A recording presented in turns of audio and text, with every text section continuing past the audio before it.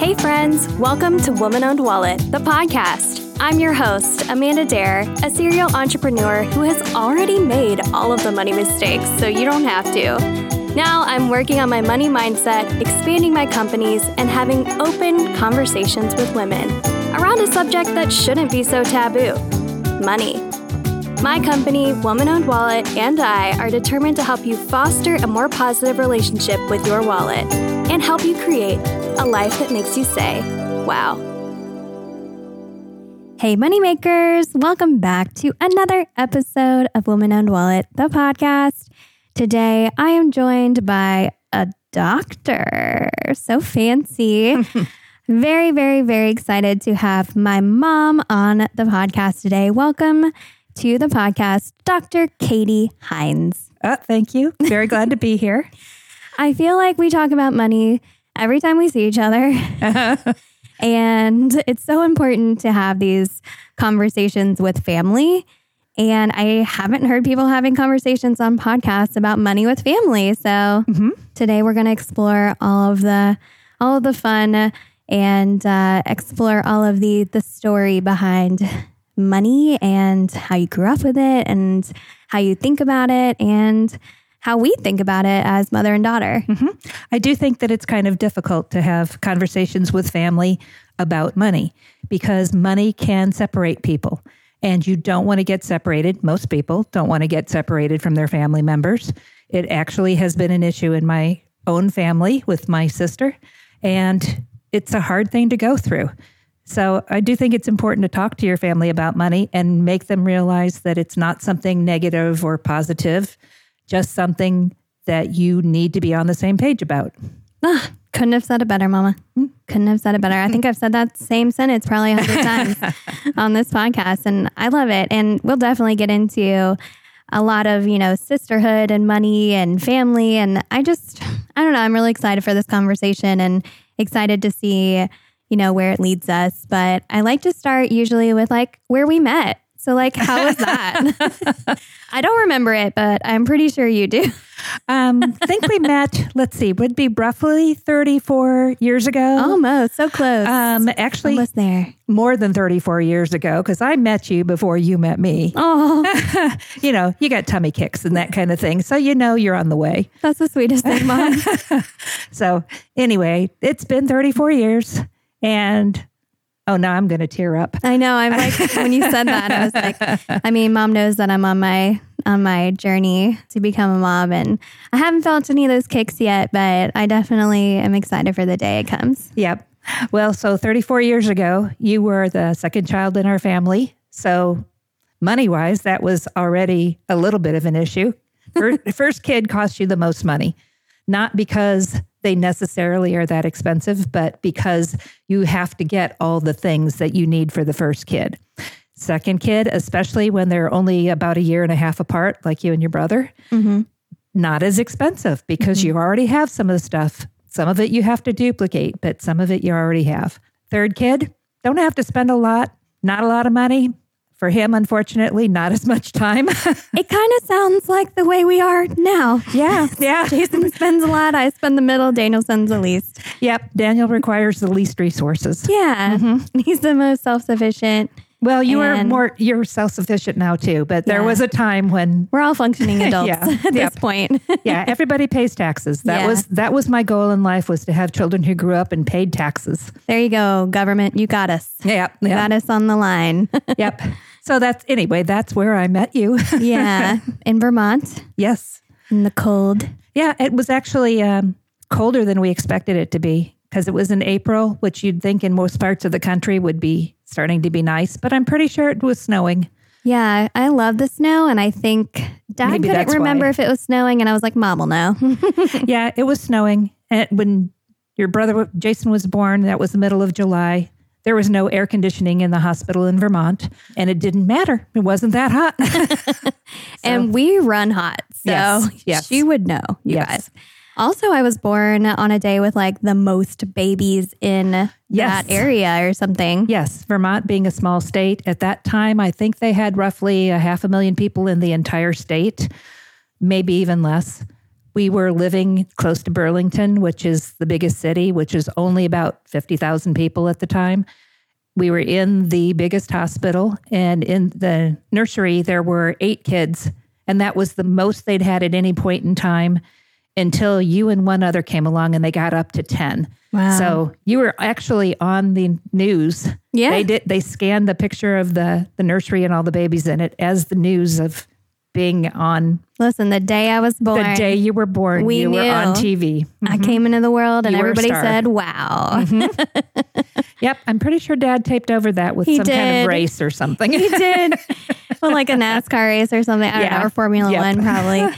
But it was funny because I've never seen the tape, but it is pretty telling that I was on the news the day I was born. It's funny you had a full head of really black hair, Yeah. which when you were born, everybody said, wow, I can't believe this kid has this much hair already. Yeah. And within 6 weeks, I think half all of it was gone.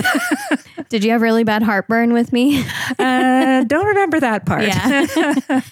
I know. With Daniel, I feel like you probably really liked sweets or something because he's such blue a sweet popsicles. Yeah, he loves blue popsicles. I bought the popsicle packs, the ones that are like the stick. Yeah. And I would eat all the pops. blue ones and give the rest of them to the neighbors' kids because I only wanted the blue ones. And he's the only kid I have that has blue eyes. Yeah. So Oh my gosh, you're right. I don't know if that has anything to do with it. Maybe he's a White Walker. Yeah. No, I'm just kidding. I don't know. He's pretty blonde. Yeah. You guys, if you've seen my well, now I'm blonde. So Yeah. no wonder I can go between, blonde and brunette pretty well. I have an older brother with very dark hair and pretty olive, dark skin, tans really well. So did my mom. She's very tan right now because she's been a world traveler. And then I'm kind of in the middle, just like with everything. And then my younger brother is like 6'3", blonde, blue eyes. And when we stand next to each other, we don't look like siblings, but Not at all. Jason and I do for sure. They used to think we were twins in middle school. But what's crazy is you can look at any of you 3 kids with your father and I together and go, Oh, yeah. I can see how that kid came from those 2 parents. Right. Even though none of you look alike. Yeah. Well, and you said like that your dad, he looks a lot like your dad. Daniel looks a lot like my grandfather. Oh, okay. Blonde hair, blue-eyed, over 6 foot. My grandfather was at one point heavy, but became pretty slender as he aged. So yeah, there's a lot of resemblances. Yeah. Like if you look at the family tree, it makes sense. Yes. I don't know. It's just an interesting mix all the time. My grandfather, who was 6'1", was married to my grandmother, who was 4'9". So you never really know what you're going to get from that. You definitely It's like don't. mating a chihuahua with a golden retriever. You just don't know. You're like, what's going to happen? I don't fucking know. I can't worry about it. And I mean, even with me and Ryan, like my husband, he's definitely, obviously, he's my husband, but for everybody else, just in case, he's like 5'9" or something like that. And I'm 5'2". And so I always have to look up to him to talk to him. And so I think he was always going to be with a shorter girl probably, but we're not very tall. And I was like making fun of us. We make fun of ourselves for that. And we were like testing out couches and we couldn't put our feet on the ground and like testing out cars and we didn't fit in the car because we were too small. So it's just kind of funny. We always have to like try out everything, but I bet it's the same for Daniel, just like the opposite way. When Daniel was dating a very tall young lady, I thought about that and thought, if they end up together and you guys have kids and they have kids, I'm going to have grandchildren who are 5'3" and grandchildren who are 6'3". Yeah. And they're going to be cousins. And nobody's going to believe them. Nope. It's not going to look real. Not going to happen for sure. Well, I mean, in Vermont, I feel like, the snow was falling. Babies are screaming. I wasn't even born in a labor and delivery room, I think, because it was so busy. Originally, you weren't in there, and I had wanted to be. And they had 2 rooms that were kind of specialty rooms. It was at a time when people were starting to have specialty rooms that were a little bit more like decorated. Surgery? Oh, okay. Like private rooms. Yeah, a private room that was decorated that had an extra couch so Dad could be in there and just hanging out on the couch in between contractions. And it was a little nicer, a little friendlier. I think they might have even called it a family room because there was room for extra people. Yeah. Had a little refrigerator in there in case somebody wanted to bring their soda pop in and have it available. Not the person giving the birth, but the whoever else was in there. Like the ice chips. And I had started out with that with your brother. liked it, but because of his delivery, had to go to a regular labor and delivery room. And then with you, I didn't even get to go to that room because it was so taken up with other people the entire time. Yeah. And they also only give you a certain amount of time before they go, okay, well, we're going to rush this along, which means we go to the other room. Yeah. That probably give you like Pitocin or something. Yeah, they actually tried to send me home when I was more than 50% dilated. And I said, nope. I wouldn't have left the parking lot. I live 2 hours from this place. I am not driving all the way back there and giving birth in my house. No. Not going to happen. Man, one of my friends gave birth on Christmas Eve in her house by herself. Like her husband literally went to the car because they were going to go to the hospital. It was Whitney. She was like in my bridal party and I was her maid of honor. And she's now had her 4th son, which he had 3 brothers and like was one of 4 basically. So I was like, you're destined to do this. Like I just know it when we like hung out in freshman year of college and like planned our weddings while our boyfriends at the time had no idea. And we're playing Halo in their dorm rooms. But so she literally was like, I'm just going to go to the bathroom real quick. I'll meet you in the car. And literally he was like, well, guys, we had to get new carpet. And then he like sent a picture of the baby and was like, everybody's fine. Mom's fine. Baby's fine. But it was definitely an eventful Christmas. I believe it was Christmas Eve. And we're all like shocked. And I was like, that's my worst nightmare. But also like he came quick. So yeah, that's got to be actually the best way to do it. I mean, maybe because he was just like in the car and he was like, man, it's been a minute. Maybe I should go check on her. And he comes in and she has a baby in her arms. Jason took 24 hours. You took 6 to 8 hours. Daniel took less than 2 hours. I figured I better not have a 4th one. I might not even know I was pregnant until I had the baby. Yeah. Well, Daniel was like the biggest baby ever. Yeah. He was like 11 He's 11 pounds. Oh my God. Yeah. No wonder he's so tall. Well, technically, they weighed him in at 10 pounds, 14 ounces, but he peed on the nurse on the way to the scale. So I count him as 11. He's definitely 11. Yeah. I mean, that's so close to 11. Yeah. You can claim it for sure. Yeah. So yeah, you're having your second baby, a la me, hello. And you're in Vermont. And I think you guys have done like a little farmhouse, if I remember right. Like you said, far away. Started out in the farmhouse. By the time we had Jason, we'd decided the farmhouse wasn't the best setup for having kids. And we'd moved to a 2-story. So we did have a 3-bedroom, 2-bath house that was pretty well set up for having 4 of us there. I had decided when I found out I was pregnant with Jason, that it wouldn't make sense for me to be working, paying somebody else to take care of my child and really not getting a financial benefit out of it either. Yeah. I mean, that still happens. Yeah. It's quite common. So we had an arrangement. When I had Jason, I had an arrangement with the lady that lived 2 doors down. She had a couple of kids that were 2 years old and 4 years old. So they'd been thinking about having a 3rd child, and Jason's age would have been kind of the next in their step if they'd had a 3rd child. So she said, well, why don't we split your after-tax money? And you can go out and do whatever it is you want to do, and I'll watch your child. And then that worked out just great. Yeah, so you just split your paycheck, and then she did the childcare, and you went out and worked. And I worked 20 hours a week. I kind of kept my hand in the game because I did financial planning for a nonprofit organization, like help them figure out where the money was coming from, file grants, that kind of thing. Yeah. So I guess I can use your help with that, moms. Again, no surprise that I'm in this field. Then when you came along, I talked to her about it and said, okay, do you even want to consider? It's a lot. 2, because by that time her 4-year-old was now like a 6-year-old and was in school.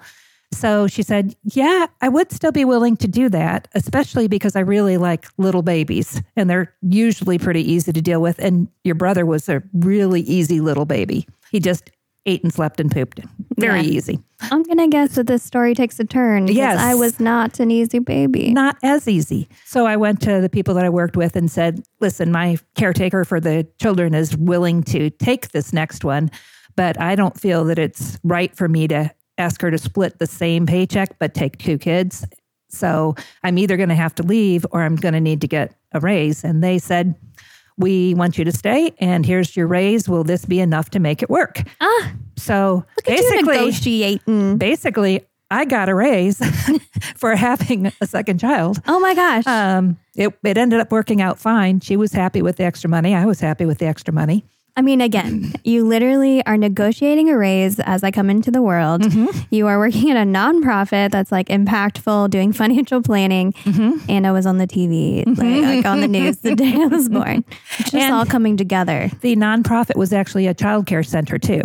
It was a group that helped lower income, well, anybody, but mostly low income people access this organization to help them get WIC programs, to help teach them how to take care of their children. An awful lot of the people they dealt with in this group weren't particularly good at being parents, even though they were parents. Mm-hmm. Making sure they understood about brushing teeth twice a day and when to start that, washing hands all the time, making sure your child gets bathed, how often to change diapers, when they got older, when to start potty training, how to make that happen.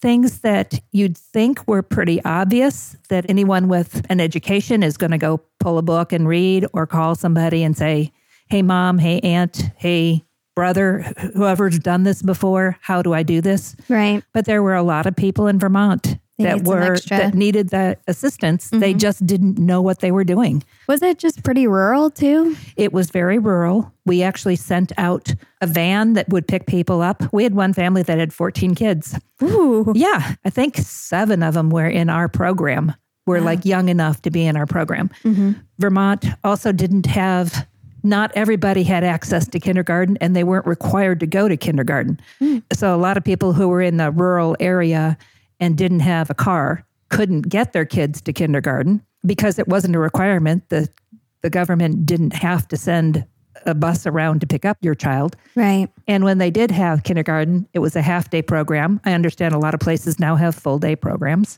Mm-hmm. So for us to be there and help almost in a daycare sense, not that we would bring the parents too. So if we picked up 7 kids, we picked up 7 kids and a parent. Mm-hmm. So the parents were being educated with their children playing and having assistance. But we kind of... That's a cool program. Mm-hmm. So we kind of helped everybody along the way, hopefully have better lives in the long run. Yeah. Educated people.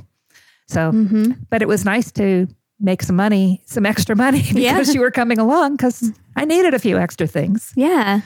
I know. I was just thinking, like, as you said, first kid is obviously the most, but like even that, I had a brother and before, and, you're having a little girl next. And I was just thinking about how like expensive boys are versus girls through like all of raising them. And I was like, they're probably evens out eventually. I don't know. I'd actually say I think they're about the same. Yeah. I feel that personally, I want to spend more money on a little girl because I want to buy her all the little sparkly things, the glittery things, the girly things that I want to play with. Yeah. My husband, your dad, obviously wants to buy the toy cars and toy trucks and toy trains and whatever he finds interesting that he wants to share with his boys, which fortunately he'd be willing to share with girls too. It wasn't that I wouldn't make clothes for the boys. I did. Everybody got little outfits at Halloween that I mostly made for them. But I had more fun making the ones that I wanted to wear myself, but I was too old to wear. No, if you remember, but you had... Absolutely. I tell people all the time that my first memories of sewing are looking up at you and you're sewing dresses that are you and me matching. Mm-hmm. We went to church in matching dresses for a very long time. I literally want to do the same thing. I mean, I was like, I'll close this fashion design business and I'll just make my future baby some clothes. So, I mean, I'm definitely following in your footsteps there. And the Halloween costumes. Absolutely. When I wanted to be a señorita. You were a señorita, and like you were a bride, layers. You were a pink princess. Yeah. I was a witch one time. Mm-hmm.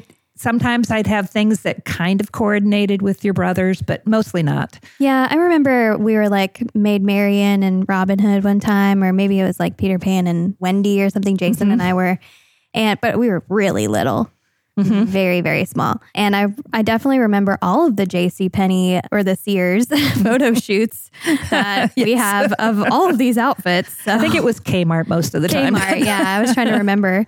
But the department store, actual photos, the glamour shots of the 90s. we have a few glamour shots. Yeah, quite a few. I'm into them. By the time your little brother came along, that was a little different situation because first our house wasn't going to fit us as well. It was going to be hard to put a third child into a smallish 3-bedroom house. We could have put, obviously, 2 kids together in the same room. People do that all the time. People put a lot more kids in that. Right. I'm sure the people that had worked 14 kids had more than one in a room. Mm-hmm. I saw that farmhouse. It wasn't that big. Mm-hmm. Between that and the fact that I would have had to ask for a significantly larger raise to get the caretaker to even want to And like you said, we're all very close in age. So this all happened pretty quickly. 3 and 3 years, everybody in diapers at the same time. Yeah. Actually, we're doing baby food. Your dad worked at an infant formula plant, but we couldn't take the stuff home. Right. We still had to buy it. I think there was a small amount that was given to us for free, already pre-canned, like it came from the store. But it wasn't like he could just walk out with it in his shoes or something. And working part-time, we did the nursing thing for a while, but but still ended up with infant formula for part of the time. Right. So we were looking at needing a bigger space, needing more money, my not being able to work full-time or even a half-time job. And so your dad started looking. And I also wasn't real crazy about living in Vermont. It's very pretty, but you have so little time where you can be outside. Yeah. At least outside and warm. And I'm a warm weather person. Yeah, Mom loves like tropical everything. If I could live on a beach somewhere, that would be my plan. But it's not something that your dad wants to do. So we just go to beaches a lot. He was fortunate enough to find a job in Memphis. That made me happy. My family lived in Arkansas, so I would see more of them. It was more drivable to his side of the family. Vermont is way up there. Yes. It's hard to get to. We were a half an hour from the Canadian border. So, and used to go up to Montreal to see stuff. You told me that I was like in Canada a lot when I was a little babe. Yep. We did Montreal a lot. We did Chateau. I think your brother might have been conceived at Chateau Frontenac, which is in Quebec City. Fancy. Yeah. But then you guys moved to Memphis. So we moved to Memphis. And then Daniel was born like 9 days later. 9 days after we closed on the house, he was born. Okay. It's actually very convenient to be moving when you are pregnant because you have a very good reason to not have to help with the move that much. You can sit down and pack. That's about it. Mm-hmm. We actually moved twice. Getting to the house when Jason was born, when the oldest was born. We moved from the house we owned, which we sold way too quickly, and into a temporary apartment, and then from the apartment into the house that we were having built. Got it. But then moving to Memphis, we moved twice because we moved into an apartment that the company paid for, and then from the apartment into the house. Mm-hmm. And again, fortunately, that being a company move, a lot of it I didn't have to deal with. Yeah. But there was you're dealing with 3 kids, so you got plenty going on. There was also kind of the downside of moved into a furnished apartment, so a lot of my stuff wasn't with me. You have to figure out what do you need for the time frame you're going to be there, and just things like having to buy another vacuum because the vacuum got sent to the storage unit while we were figuring out the house. It was fine. We ended up with a 2-story house, and I didn't have to carry a vacuum up and down. I know. I was just thinking that as we were looking at multiple, like 3, I guess with the basement and 2 stories was like, we got a new vacuum the other day and it's so clunky because we had a bunch of cordless ones and then we finally got one that plugs in the wall. And I was just like, I fucking remember why I stopped doing this. Like, this is terrible. And I was like, if we get this 3-story house or whatever, I'm going to put a vacuum on every floor. Like, how fancy would that be? Because a heavy one on each floor would cost the same as like a nice cordless one. So, but then you don't have to carry it up and down. Or you just make sure that the other person that you live with likes to vacuum and can carry heavy things. But we all know. I mean, because Ryan cooks like Christmas dinner. Like, yeah, he's the cook. You're the cleaner. Yeah, exactly. So you moved to Memphis, you're vibing, and I feel like I remember a lot of your jobs because I was a kid. Yes. And that was such a beautiful neighborhood. I loved that neighborhood. Well, Memphis was fortunately a much less expensive housing market.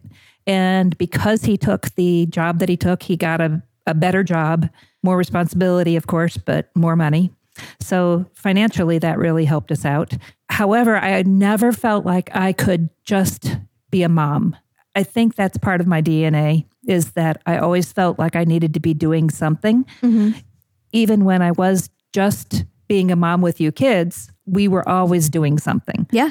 I don't know how much you remember, but we built swing sets in the backyard. We would go to the Pink Palace and to the zoo and to the Children's Museum and down to Mud Island and all the different things that Memphis had to offer. Yeah. We were usually doing something. Oh, yeah. I had a great childhood and I have a lot of memories of Memphis. Mm-hmm. It's still fun to go back. Yeah. So about 6 months after you guys got your little brother, Daniel, I decided that I needed to find some other way to make some money.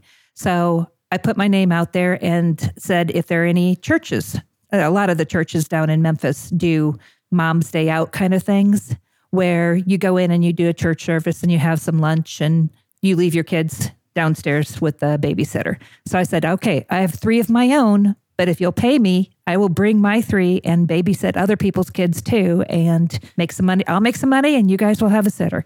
And I did get taken up by 3 different churches. So that was kind of nice to have a little bit of money that I could say, I bought something with my money. Right. Instead of having to say, okay, I'm the stay-at-home mom and I don't feel like I'm contributing financially. Right. Of course, you're always contributing as a stay-at-home mom in other ways. But and you have to be the contributor as far as trying to make sure that what you have together can support you. Right. That you have extra, that you can save some. Did you ever call yourself a domestic engineer? No. Did you hear that from other people? I think that was a Roseanne Barr thing, actually. I saw it on Supermarket Sweep. Yeah, I'm pretty sure that was a thing that people said for a while, as more or less as a joke. No, she was very serious on Supermarket Sweep when he asked her what she did. So, I'm a domestic engineer. And he was like, okay. And which, I mean, I don't know, it felt very like 80s, 90s vibe, but it felt very like feminist in a lot of ways, you know. Yeah, but I suppose. Yeah. I don't know. It's fine to just be a stay-at-home mom to me. I was always the keeper of the kids. Yeah, a little bit. Keeper. Yes. And at some point, put my name out there with people that we went to church with and said, hey, I'm at home during the day, and I know some of you would like to go out and do stuff and have somebody watch your kids, but it's hard to find somebody for a couple hours or for 4 hours or for even 8 hours. Or one person had a summer job that only lasted the 3 months during the summer. So I would babysit other people's kids at our house. And there are legal ways to do that, where you find out how many extra you can have and how old they're allowed to be without even having to get certification. So since I had my own healthy, well-behaved children and people knew me from church, it was actually not too hard to do that. Right. At one point, I decided that wasn't even enough, that I wanted to make sure we had enough money to do vacations. And Dad's job was great for paying all the bills, making sure we were clothed, fed, roof over our head.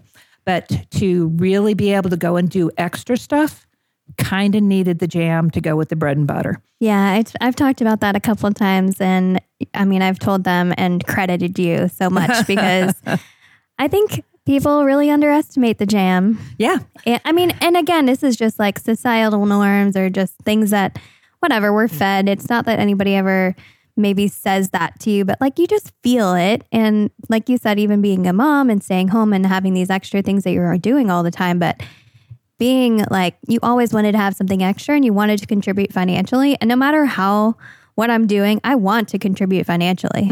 And it's still difficult to not be doing that as much as I want, even though my husband's fully on board with us investing in this business and multiple businesses over the last 14 years to have that major payoff later.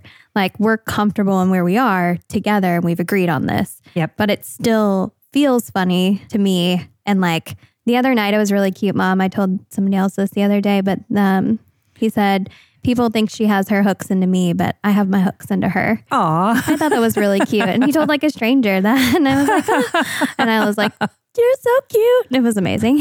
But I think we have to have that understanding with your partner, which is just as important as having it with family. But I definitely always felt that when you said that, and I think I've said this a little bit to you, is like, I've like mentioned that you raised boys and girls a little differently. And I benefited from that in understanding that I got to be the jam. Mm-hmm. I didn't have to be the breadwinner because I was girl.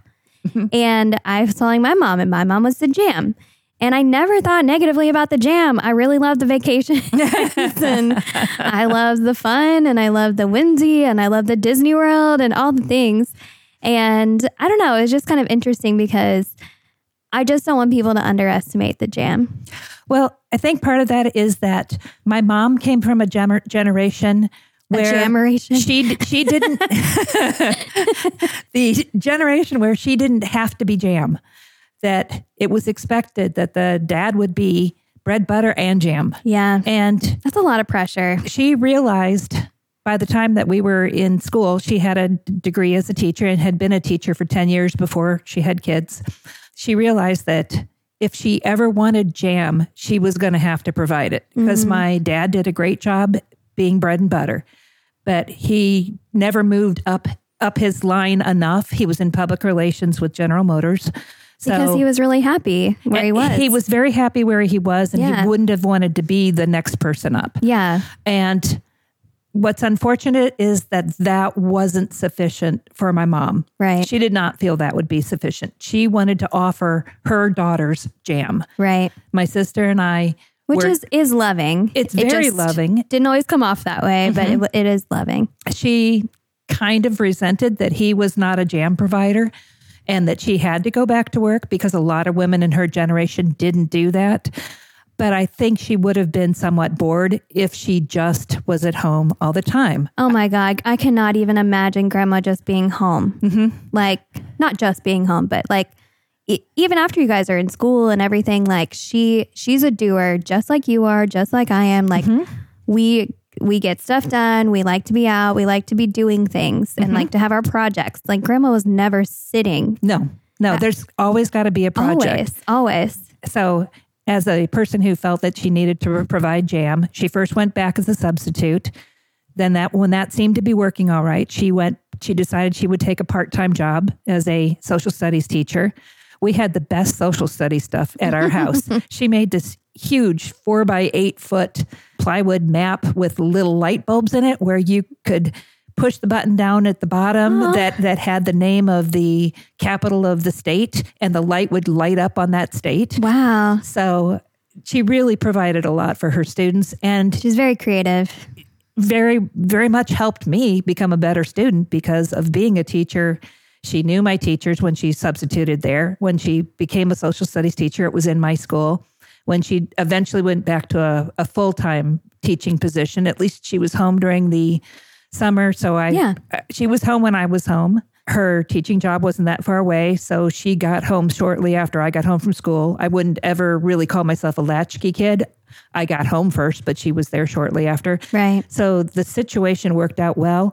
But mostly it was because it provided jam. Mm-hmm. The very first year that she was able to do a full-time job, we went and took a 3-week vacation down the coast of California. Wow. It was amazing. Yeah. We tried to do something very similar with you guys. Yeah, we did. Once I had some jam.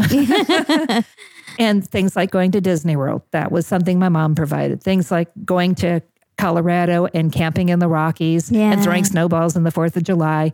That was all jam. Mm-hmm. So I'm very glad to have bread and butter from my dad, but the two of them were very similar in some ways, that they both enjoyed doing those things. Mm-hmm. In some ways, my dad was a lot like me. My mom was a lot like my husband, your dad. Mm-hmm. You've probably talked about how he's the saver and I'm the spender. Yeah, you guys have definitely, and there's definitely an episode in season 1, I believe, maybe season 2, where Melissa and I really go into that in a mini-sode. So definitely go back and check that one out.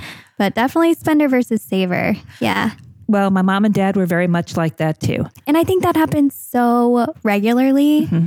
Like you guys probably know 20 couples or more that are like that.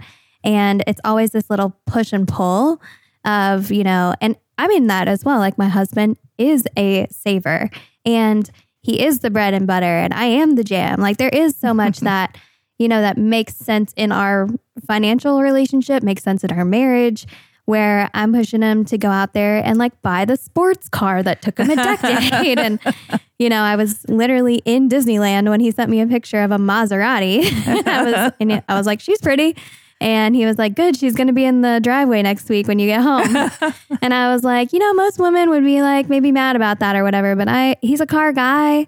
He doesn't splurge. And it was an 05. Like it's like a $20,000 car, but it started over $100,000 and Maserati sounds fancy as fuck. So I feel like there's so much that I always encourage it. And not always. I mean, I want it to be a smart decision, but the number of spreadsheets that he has, he's not going to make a decision that puts us in financial struggles or anything. Yeah. So I never worry about that. But I always push him and he always pulls me. And that's what we both need. You need some push and pull. I'm not sure if you remember, but when I first graduated from pharmacy school and was making a decent living, Dad was with a company that had let him go. They'd had a reorganization and he bought a Jaguar. Mm-hmm. I had no problem with that Jaguar, especially since he drove it for the next 14 years. Yeah, he did.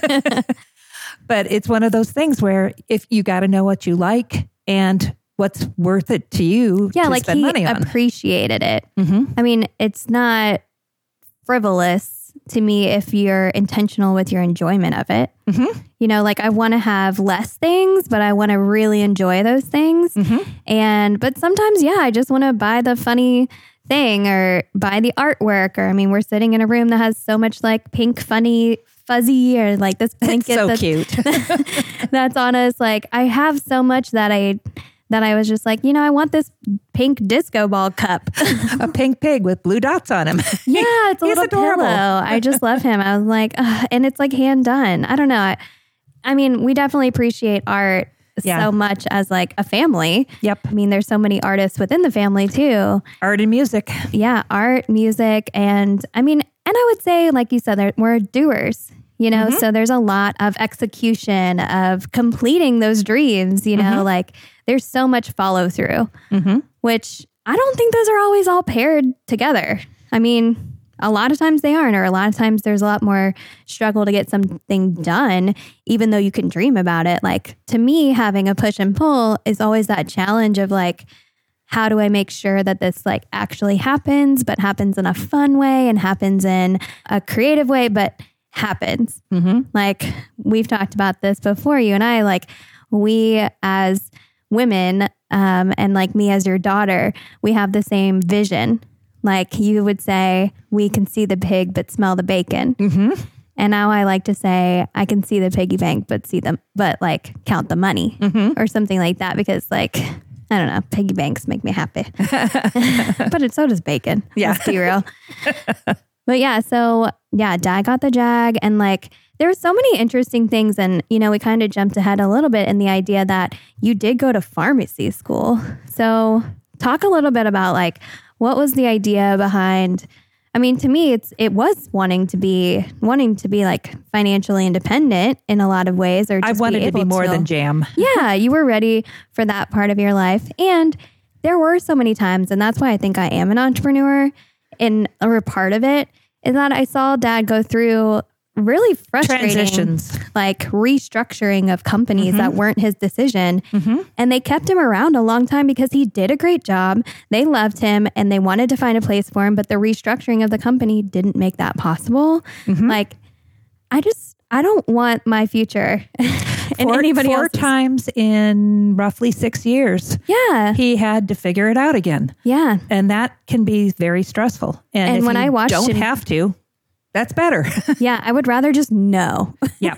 Like if this company closes, I'm going to know first, you know, which to me is just probably my anxiety, coming through. But there are 3 ways that, as I see it, that you can support yourself for a longer period of time. The first one is to start off well.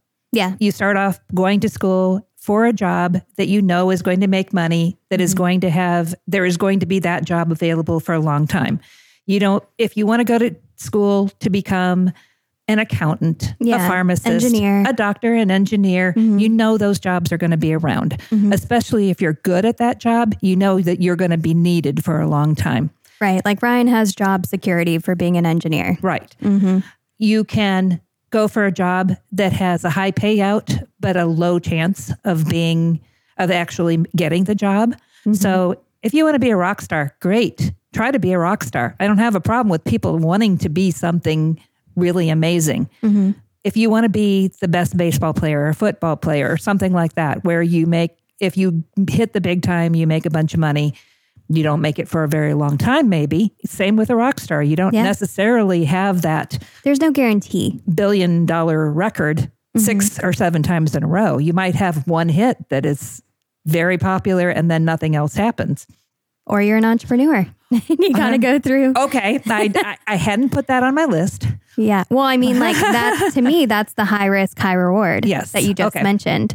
So when Ryan talks about like having his hooks into me or something, like he knows how much money he could make if he stayed at his company for the rest of his life. Yes. And that's not enough for him because he feels undervalued at that price. So like over time.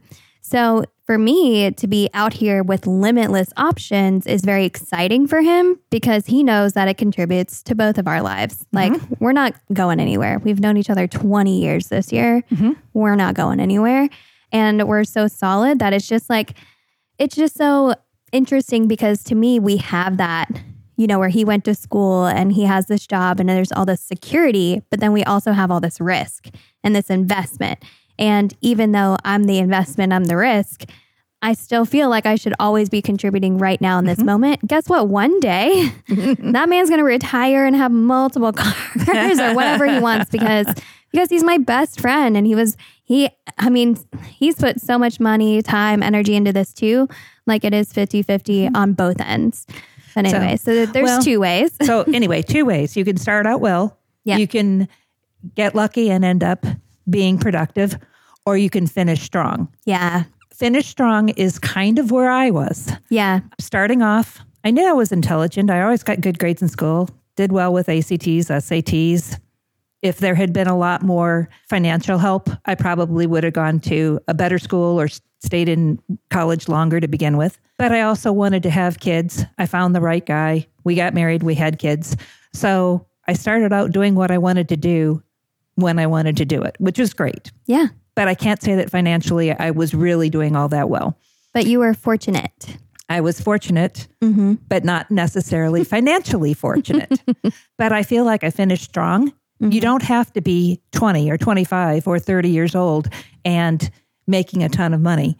You have to figure out how you're going to support yourself, especially if you're not sure about your relationship with the person who may be helping with your support at this time. Right. But you have to figure it out at some point in your life, preferably not that late. So that's why I went back to school when I was 40. I looked at the money I was making doing bookkeeping for other people and said, why should I be looking at somebody that's pulling in $500,000 a year and they're paying me $15 an hour? I think I don't like that. What do I like to do or think I like to do that I'm good at that I could actually complete? And am I willing to accept the challenges that go along with that? Yeah, that's a lot of effort. It's a lot of effort. Looking at going back to pharmacy school, I was looking at 6 years because technically there's a certain number of credit hours you have to go through even before you get into the 4-year program. And I didn't have all the right credit hours. So it was a 6-year program, and it would have meant taking time away from you guys because I was going to have to be at school. And it would have meant having to take money away from the family because I'd be in school more than I'd be working. Right. And school's expensive. And school was expensive. Fortunately, I was able to get an in-state price, even at an out-of-state school, but it's still... And the loans and everything. Yeah. It was still $80,000 worth of student loans. Yeah. So if you're going to do that, finish strong, you have to make sure that you're going for something that will eventually make you finish strong. So was able to do that. Found pharmacy, decided that was what I wanted to do. At least at that time, that was what I wanted to do. And then when I graduated, I was able to get a lot of extra overtime. And by then you guys were out and in college. So I wasn't taking time away from you, although I was from your dad. So I was able to finish strong. So you kind of got to look at your life and say, where am I and what am I going to do? Am I going to start strong? Yeah, go ahead and start strong if you can. That's my recommendation. I should have been in pharmacy school a long time ago. Yeah. Should have started out with that instead of trying to be an architect. That didn't work out for me. Am I going to be something fantastic? If you want to be a rock star or a football player or whatever thing is hard to accomplish, you've got to be committed. You've got to be somebody who's willing to go, I'm going to work every hour of every day to try to make this happen. When it happens, it's great. It's awesome. It's something that everybody else dreams of. Yeah. But if you're only dreaming of it and not committing to it, then it's not going to be what you should be considering. Right. Or am I going to finish strong? Am I already 35 or 40 or 45 or 50, 65? Okay, pick a number. Yeah. Am I already there? What can I do to finish strong if I'm not already finishing strong? So right now, I've decided I don't want to be a pharmacist anymore. I did it for 20 years. I was not happy with it towards the end. So I'm trying to figure out, how am I going to finish strong? Fortunately, financially, I don't really have to change what I'm going to do. But I'm now at almost 65 trying to figure out, what am I going to do with my life next? What do I want to have fun with? What do I want to accomplish? Yeah. You went to pharmacy school, and I really agree with what you're saying. Like, finishing strong, like people always say, do you know where Oprah was at this age? Or do you know where anybody? I mean, there's so many people that you can start anything at any time. And age really does scare people a lot. They think they don't have enough time to do it. Yeah. And I'm like, no. I'm realizing at this point in my life that there are things that I'm starting to age out of. Okay, I don't have great knees. I'm going to get new ones, but I'm watching an explorer on TV climbing a certain kind of mountain. And I think, I'm pretty sure even with new knees, that's not going to happen. I'm going to enjoy watching that person do it on their TV, on my TV, and they're going to have the fun of actually doing it. But I'm not going to have to deal with the fact that it was very cold or very windy or whatever it was that they had to deal with. But I can enjoy the experience. Well, and you have gone to Machu Picchu. So it's not like you haven't climbed a mountain. Yeah. I didn't trek that mountain. I did take a bus ride up to the top, but I did walk around up there. But luckily they have bus rides to the top. So yes. You guys just did that like months ago. Yeah. There are things that I'm starting to age out of. There's also things that I'm actually aging out of. The thing in Dubai where I was able to walk around the outside of the building that's 52 stories up. They won't let you go after you turn 65. No way. No, there's actually an age limit. Wow. So I'm glad you did it when you did. I'm glad I did too. I told Dad, if you want to do it at all, you better do it now because you won't be able to do it next year. But his heights, he's not into heights. No, he didn't care for that. He didn't really want to.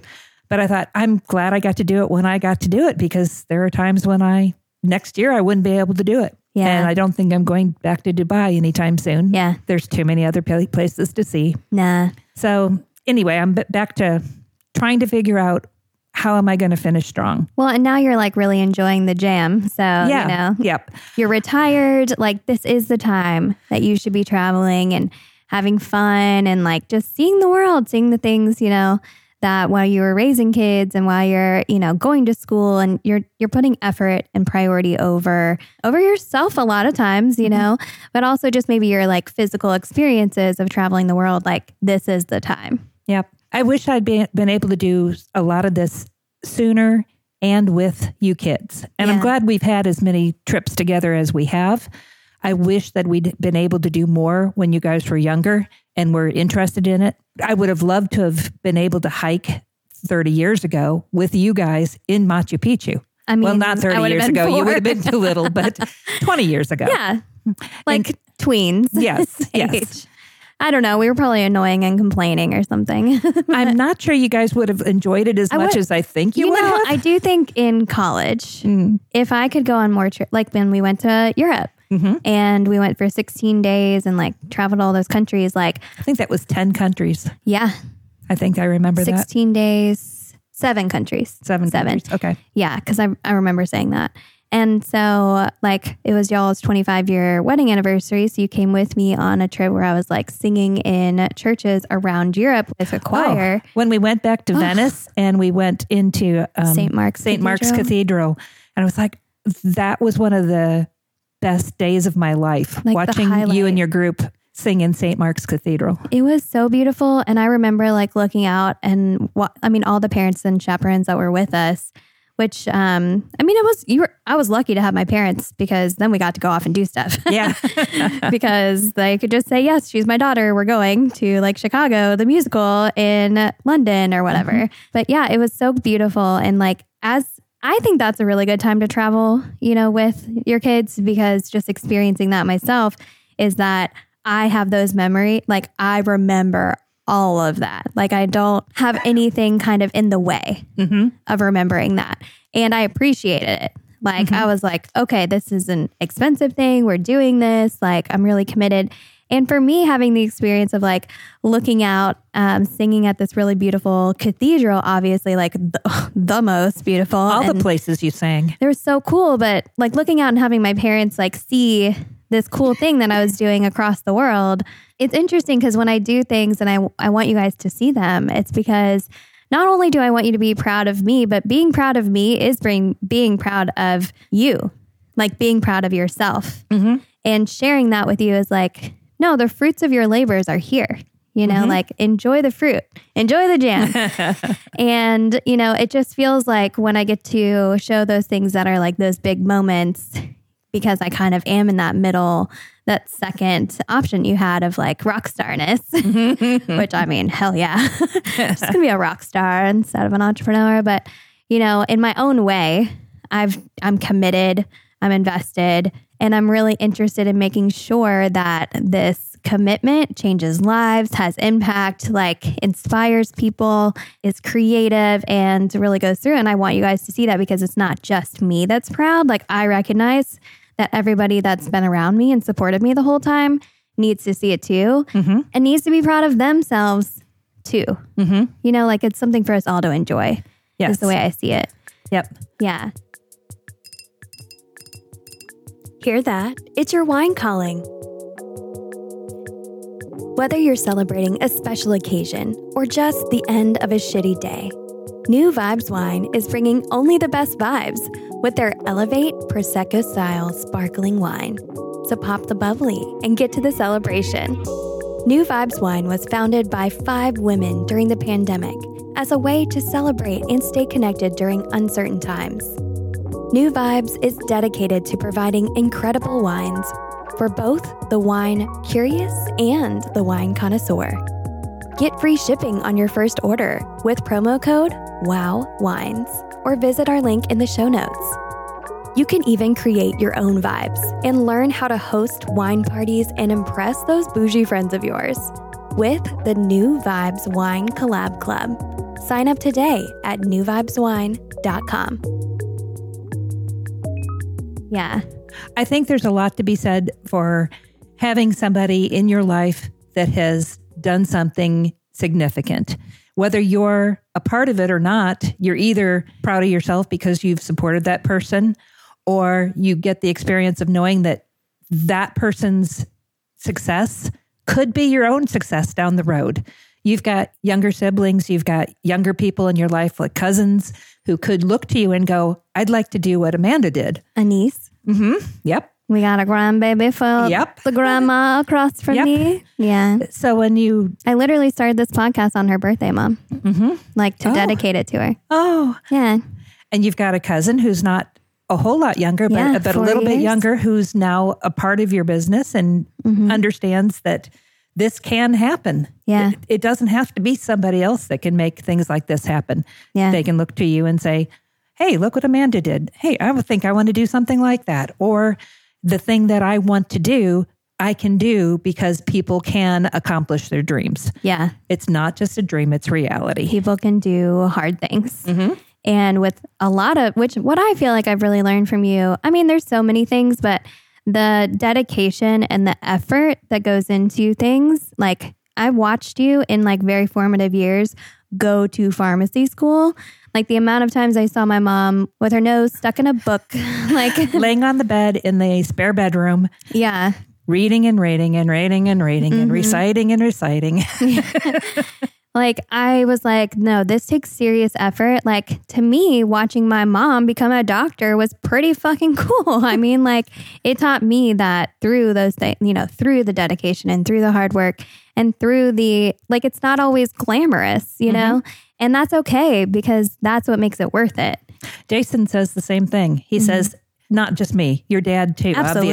obviously. Love you, Dad. Dad worked 10 and 12-hour days on a pretty regular basis because he had to, because that was the job. Right. But he said, watching you go to pharmacy school and watching Dad do all the work he did and watching Dad having to take over a lot of the things that traditionally I would have done, the shopping, the cooking, making sure you guys had your homework done, your paper signed, because I was busy studying or I was in a class. A lot of that stuff instilled a work ethic in him that he says he appreciates. I feel very much that the three of us like respect and have a very hard work, like good work ethic. Strong work ethic. Strong, yes. Thank you. So I feel like hard work doesn't scare us. No. By any means. Well, both of your brothers work 10 and 12-hour days pretty regularly. Right. And it's not necessarily easy work. I mean, it's not. Daniel's work is a little more physical. Right. And being as tall as he is, having to do some of the physical stuff that requires him to be practically laying on the ground to do it. That's doing toe touches for the rest of us for an entire 10-hour day. Right.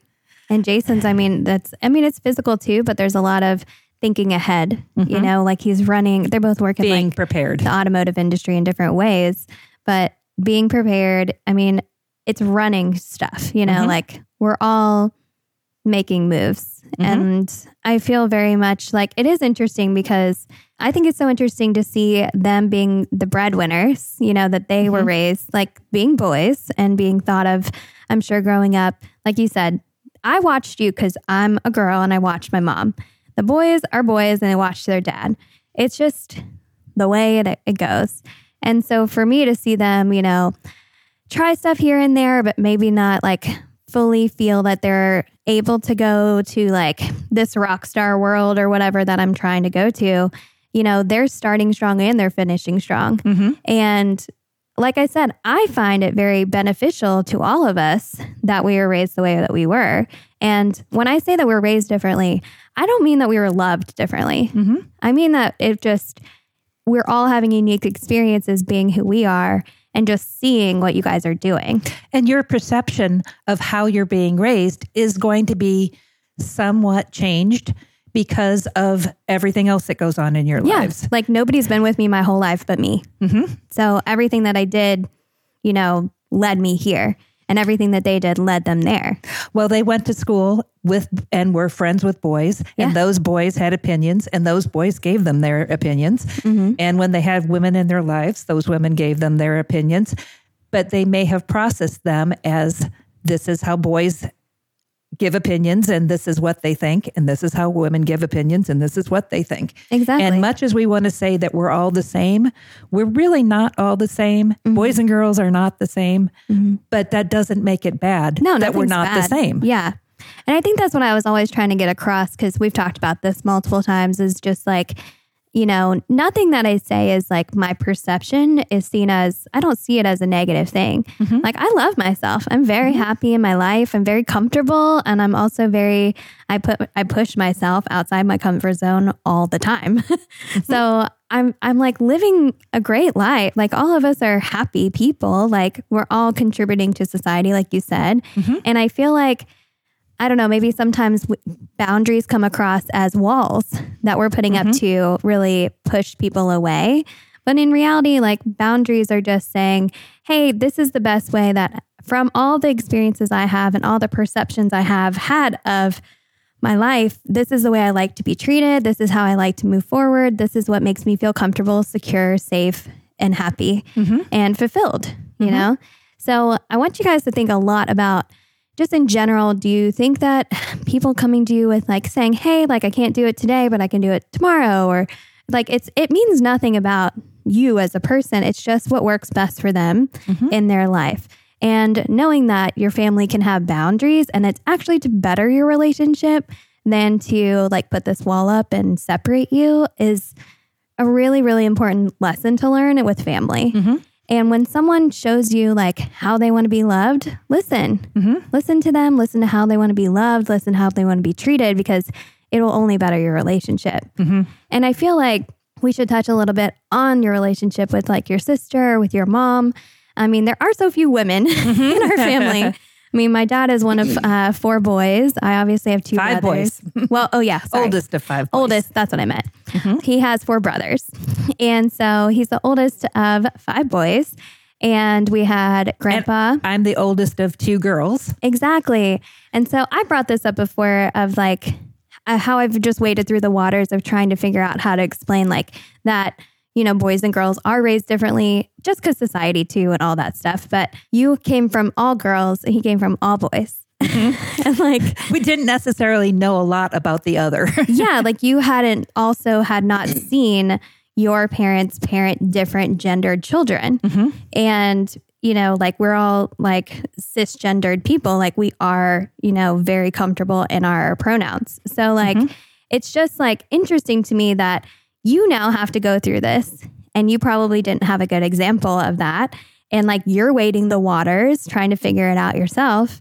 But I feel like it's interesting though, because for me, with Grandma being 60 years older than me, you being 30 years older than me, like I kind of felt like I always had sisters and moms and grandmas and aunts, and every like kind of female relationship was really wrapped in to our 3's relationship. I was wondering if you felt that way. Like it's not always been clear, like daughter, mother, grandmother. It's definitely been a lot of like, we feel it out. And friend, you know? Yes. Yeah. I think at this point we're friends. Yeah. And at some point with my mother, we went from being mother-daughter to daughter-mother to friends, and then almost to mother-child as she aged and had health like issues. And you all. as mother, her as child. Exactly. Yes. Yeah. When I had to say, you can't do this, which is a very hard thing to say to your mother.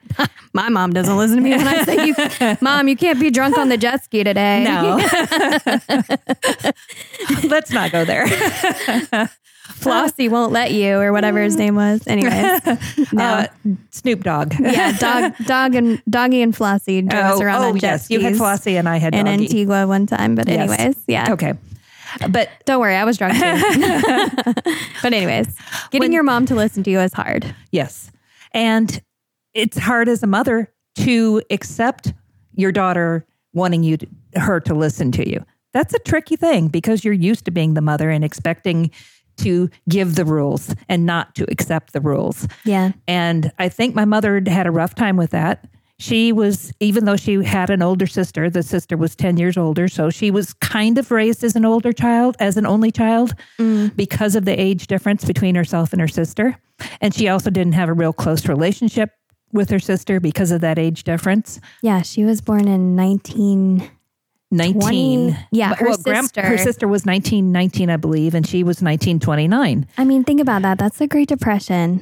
Like, oh my goodness, the amount of just strain and stress and lack of everything that's going on in their childhoods. Like, I mean, her sister saw even more than she did, you know? So I can only imagine, obviously. Her sister was a 10-year-old when the Great Depression started. Yeah. You really have to notice things when you're a 10-year-old and you can't have anything that you used to have. My mom being born in 1929 was raised at a time when the things just didn't exist to begin with. It's kind of like you looking at your next door neighbor and seeing that they have cable or a dish TV or something, and you can't even afford a cell phone. It's got to be hard to know that something's out there and you can't have it. Yeah, which is how her sister, which is how her sister would have been Grandma raised. grew up, or Grandma was born into just not having it, which I think in some ways must be easier. Because if you look at, you grew up in maybe a 4-bedroom, 2-bath house with a garage, and you always had 2 cars in the driveway. And then for whatever reason, a person goes on to a situation where all they can have is a 1-bedroom apartment and take the bus. Or if you're the person who grew up in a 1-bedroom apartment with siblings or parents or whatever and had to take the bus, and you get into a situation where you can now have the bigger house and the cars and everything, it's very different for people to start in one existence and go to another. And I also think it's very difficult for people to start out in one and get to the other. Yeah. If you grow up in the bigger house with the cars, you're going to expect that in your life. And I can look at my kids and go, okay, all of you have been homeowners, all of you have had cars, all of you have had the things, the trappings that we had. Mm-hmm. You haven't necessarily had a lot more of the trappings. You didn't have significantly bigger houses or significantly, I don't have a garage. significantly more expensive cars. Yeah. But you're growing into what you were raised with. My situation is a little different. Because, and we're comfortable in what we were raised in. Right. Yeah. I have friends that were raised in the apartments. They didn't get to own the place. They had to take the bus, who are still comfortable with that or feel that, okay, they're still in an apartment, but at least they have their own car. Well, because again, you look at what you look to your parents as examples. Mm-hmm. And for a long time, that's all you have. Mm-hmm.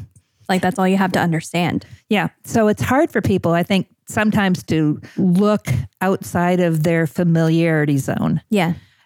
Financially, socially, emotionally. Yeah. You grow up with abusive parents, you might become an abusive parent. It's hard to break the chain. It is. I have a friend who has that situation where she wanted to break the chain for her own children. She's not an abusive parent, but somebody else in her family was. Mm-hmm. And she said it still ended up happening because there were other family members who couldn't be trusted. Yeah. So it's hard to get out of the chain of all that. Mm-hmm. I know we're getting off of the financial end of it, but no, it's fine. There's so much mindset and so much just understanding of yourself as a person that goes into money. Mm-hmm. And I mean, that's what we explore on this podcast so much is like, money isn't the only thing that needs therapy or has trauma around it, but it does. I mean, you're still saying that, you know, what your parents had is what you have the example. Right. If that is in a like material way or in a, I want to say like spiritual way, I don't know, like their perspective really, that you're going to follow them as a model. So it makes sense to me that there's parallels. Yeah, it's interesting because when we moved into the house that we're in now, your dad and I moved into that house. I picked out the house. He actually had pretty much no say in it. I don't think he had seen it or something. He had not seen it. I was already in Indianapolis with a realtor. We were going to look at a different house and this one showed up and they were only accepting offers to a certain time. Right. And I walked through the house and immediately went, I love this huge backyard. It's got a swimming pool. She gets a little bit of that tropical vibe. Everything works for me. Right. The rooms are all small. It's a tri-level, which is not something I've ever lived in, but it's got 2.5 baths, 1.5 of which I never go into. That's 4 bedrooms. It's got everything that I needed from it. Yeah. But it was significantly smaller than the last house we used to live in. Well, and you kept having houses like you still had kids because we all would come. You lived far enough. We lived far enough away that we would stay with you all, but you still had individual bedrooms for us all. Mm-hmm.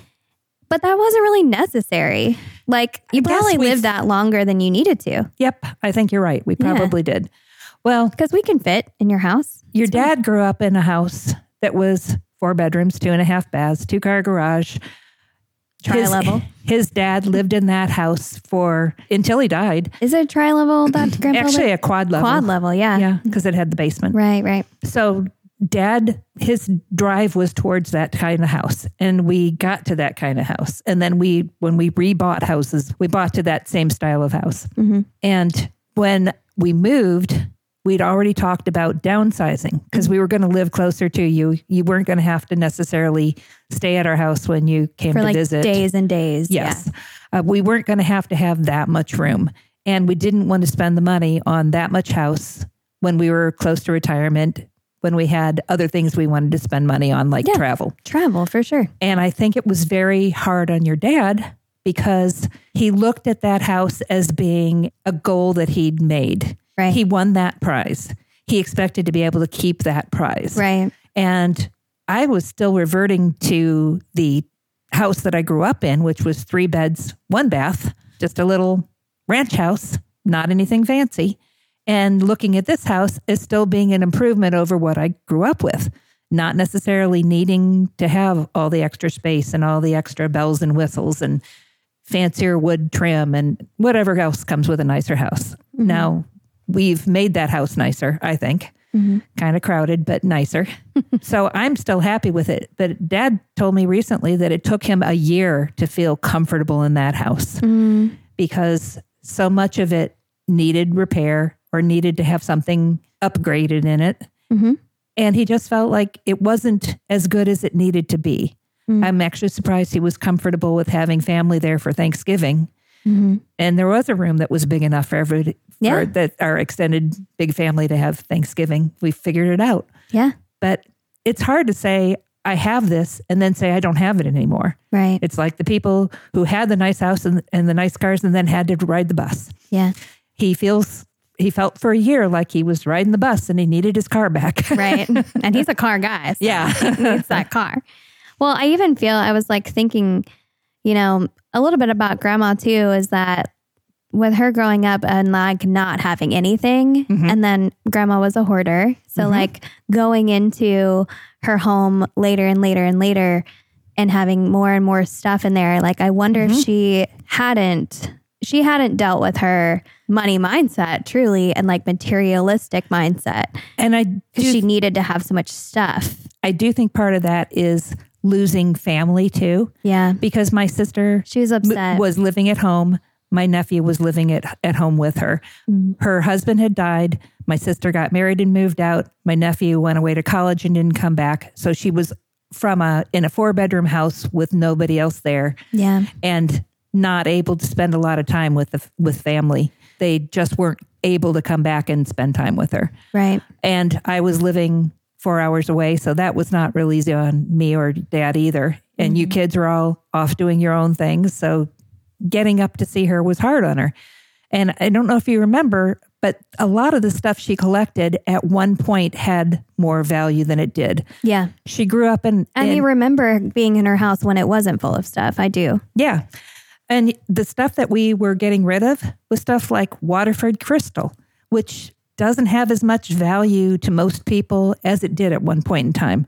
I'm sure when she was 30, 35, if she could have had a big dinner party and had her Waterford crystal and her china plates and her... In the 50s, she collected silver plate mostly, but it looked like silver. And have silverware. It's like she finally had silver. The stuff that she had wanted. Yes. For so long. Yes. It's a little bit like me collecting art of the masters now. Yeah. I mean, I was a Peter Max fan for forever. And now I actually have not an original Peter Max, not like one of his nobody else has it paintings, but one of his nicer signed by the artist. Like a print, yes. But a really... I'm not sure if it's lithograph, serigraph, but it's one of those things where I can say, I own a Peter Max. How cool is that? And I'm sure she was going, I own China and Waterford and crystal. Silver. And yes. Yeah. And I mean, she would get out and she would socialize, with people. Like, it gave her a reason to leave the house as well. And just... She always had little projects like where she was like redoing a table or something. A table, yeah. Or she was painting it or just whatever she, felt like doing with a piece that she was tending to it. And she wanted to make it better. She wanted to. And obviously in her like older age, like that became more difficult. But for a long time, she did have like multiple like peddlers malls, antique malls that had booths in them of her stuff. And so in a way, it was like her way of like sharing that. Like, I'm curating these cool things. Look what I found from here and there. And she had the relationships with all the people. And she loved living in Indianapolis, to my knowledge. Yep. She didn't try to move near us. She still had friends from her sorority group. She still had friends from Oasis, the seniors group. Yeah. She was friends with some of the neighbors. With Betty. Yep. Well, she wasn't her neighbor, but she was her friend. One of her good friends from Oasis. So people that she could travel with. Yeah. I don't know when I get to that point in age. If I'm 80 and by myself, I hope I have those female relationships. I honestly don't think I need another male relationship. I've had a great one for the last 40 years. Let's just keep it there.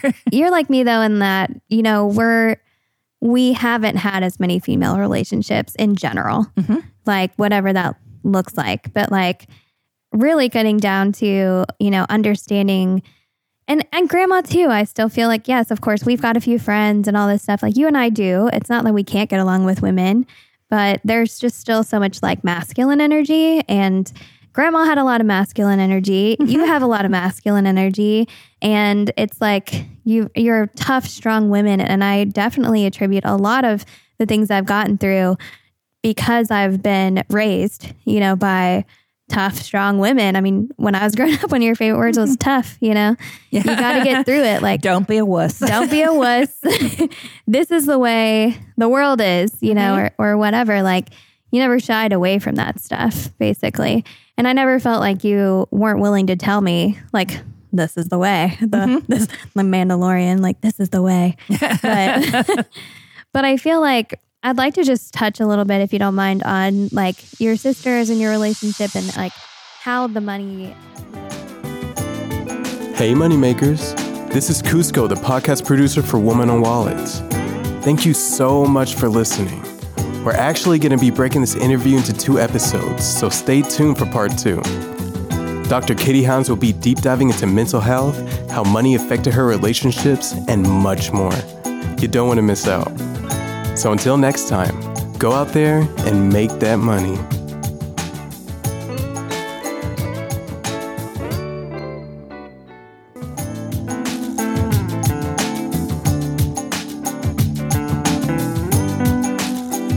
If you want to put more money into the wallets of women like we do, then check out our website, thewomanownedwallet.com. And we can't wait to continue the conversation on our social media. So definitely follow us on our Instagram, @womanowned.wallet, and on TikTok, @womanownedwallet. You can support us by following our podcast on Apple, Google, and Spotify. And don't forget to leave us a review. Thank you for listening to Woman Owned Wallet, the podcast.